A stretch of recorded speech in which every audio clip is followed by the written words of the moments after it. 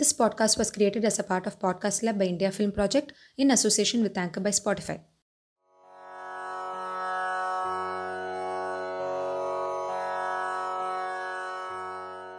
Namaste and welcome to the 10th episode of Sanskrit Kendram.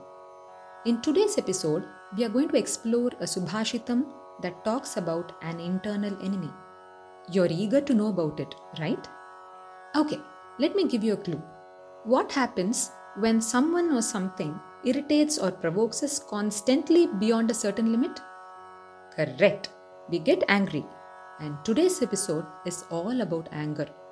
A Subhaashitam is described as Shobhanam Bhashitam iti, which means a good saying that inspires us. Now to the Subhaashitam. Krodho hi Shathruh prathamo naranam dehasthito deha vinashanaya yatha sthitah kashta gato hi vannihi sa eva vannirdahate shariram. And the meaning goes as, anger is the foremost enemy of mankind, which inherently resides within oneself only to destroy them. Just like the fire, which when enkindled by a piece of wood ends up burning the wood itself. We all know anger is destructive, but still, all of us do get angry at some point of time in life. At times, our mind gets violent with anger and we hurt our near and dear ones by our harsh behavior. In fact, when anger gets out of control, it turns destructive and can create problems to oneself and for others. That's because, in the state of anger, we are at the mercy of that unpredictable and powerful emotion which, if not controlled, harms us by creating physiological and psychological problems in our lives. Now, let us know about the harmful effects of anger on our health.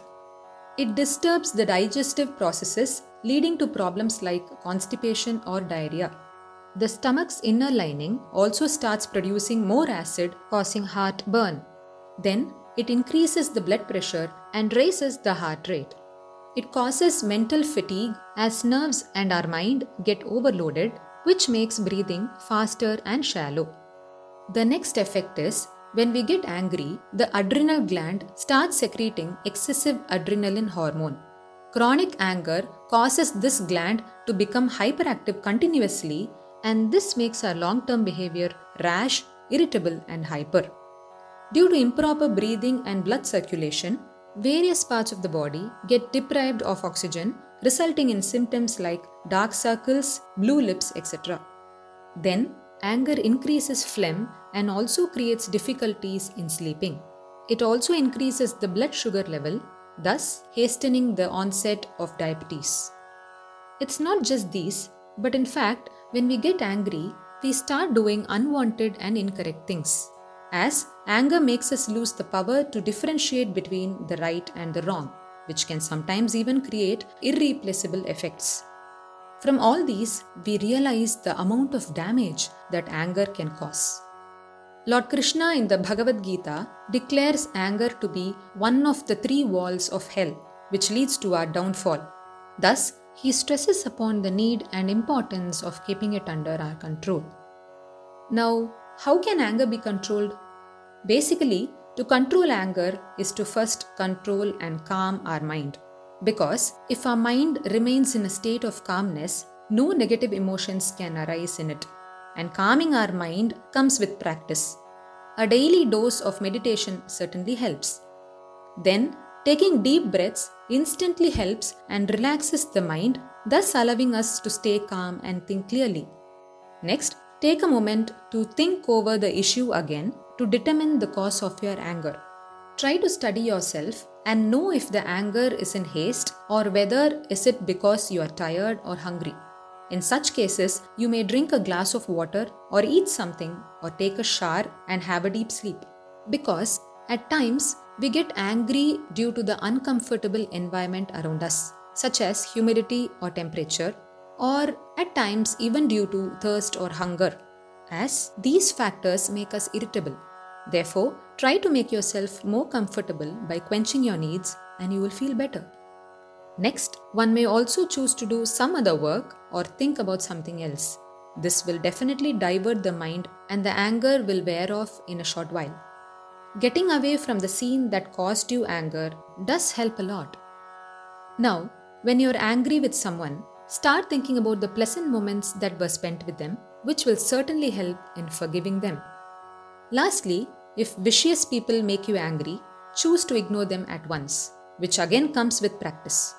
But once these are mastered, the blissful peace that we experience is indescribable. Now, let's hear a story that beautifully describes the importance of anger management. There once was a little boy who had a bad temper. His father gave him a bag full of nails and told him to hammer a nail into the back of the fence every time he lost his temper.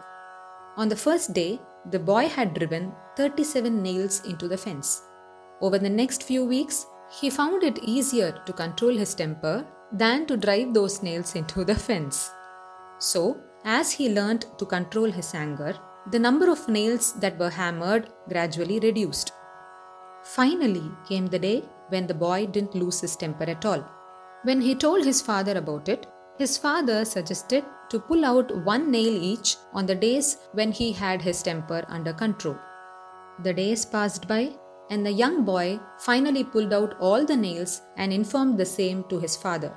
The father now took his son to the fence and said, "Well done, my son, you have removed all the nails, but do you see the holes that they have created in the fence? And henceforth, this fence can never become as it was before." Likewise, when you say or do things in anger, they leave a scar just like this one. No matter how much ever you apologize, the scar remains. Son, so always remember that a verbal wound is as bad or even worse than a physical one. This story is indeed deep, isn't it? Now, having known about anger and its ill effects, we arrive at another question. Is anger totally bad? The answer is a clear no. Anger is not always bad. As the saying goes, anything which is under control and well within its limits isn't bad. That is, a controlled anger exhibited in a matured way at places that deserves it is not bad. For example, situations where our self-respect is hurt, one should make the other person realize their mistake in a matured way and not remain silent. Similarly, parents get angry when their children misbehave, don't they? Here again, if it's a controlled anger, it's a very much needed one, which will help the parents correct their children and bring them on to the right path. And interestingly, in such controlled situations, people apologize and forgive each other quickly. The rishis or sages say that a noble person might get angry, but on receiving a heartfelt apology, they quickly forgive and forget the incident. Hence, let us all understand and remember that anger, until kept under control, doesn't create havoc. But when it goes out of control, whatever begins with it ends only in shame. Hope you liked today's episode. Stay tuned to Sanskrita Kendram, and I will meet you soon in the next episode with yet another beautiful work from the world of Sanskrit. Until then, take care and stay safe. Loka samasta sukhino bhavantu. And that means, may the entire world be happy.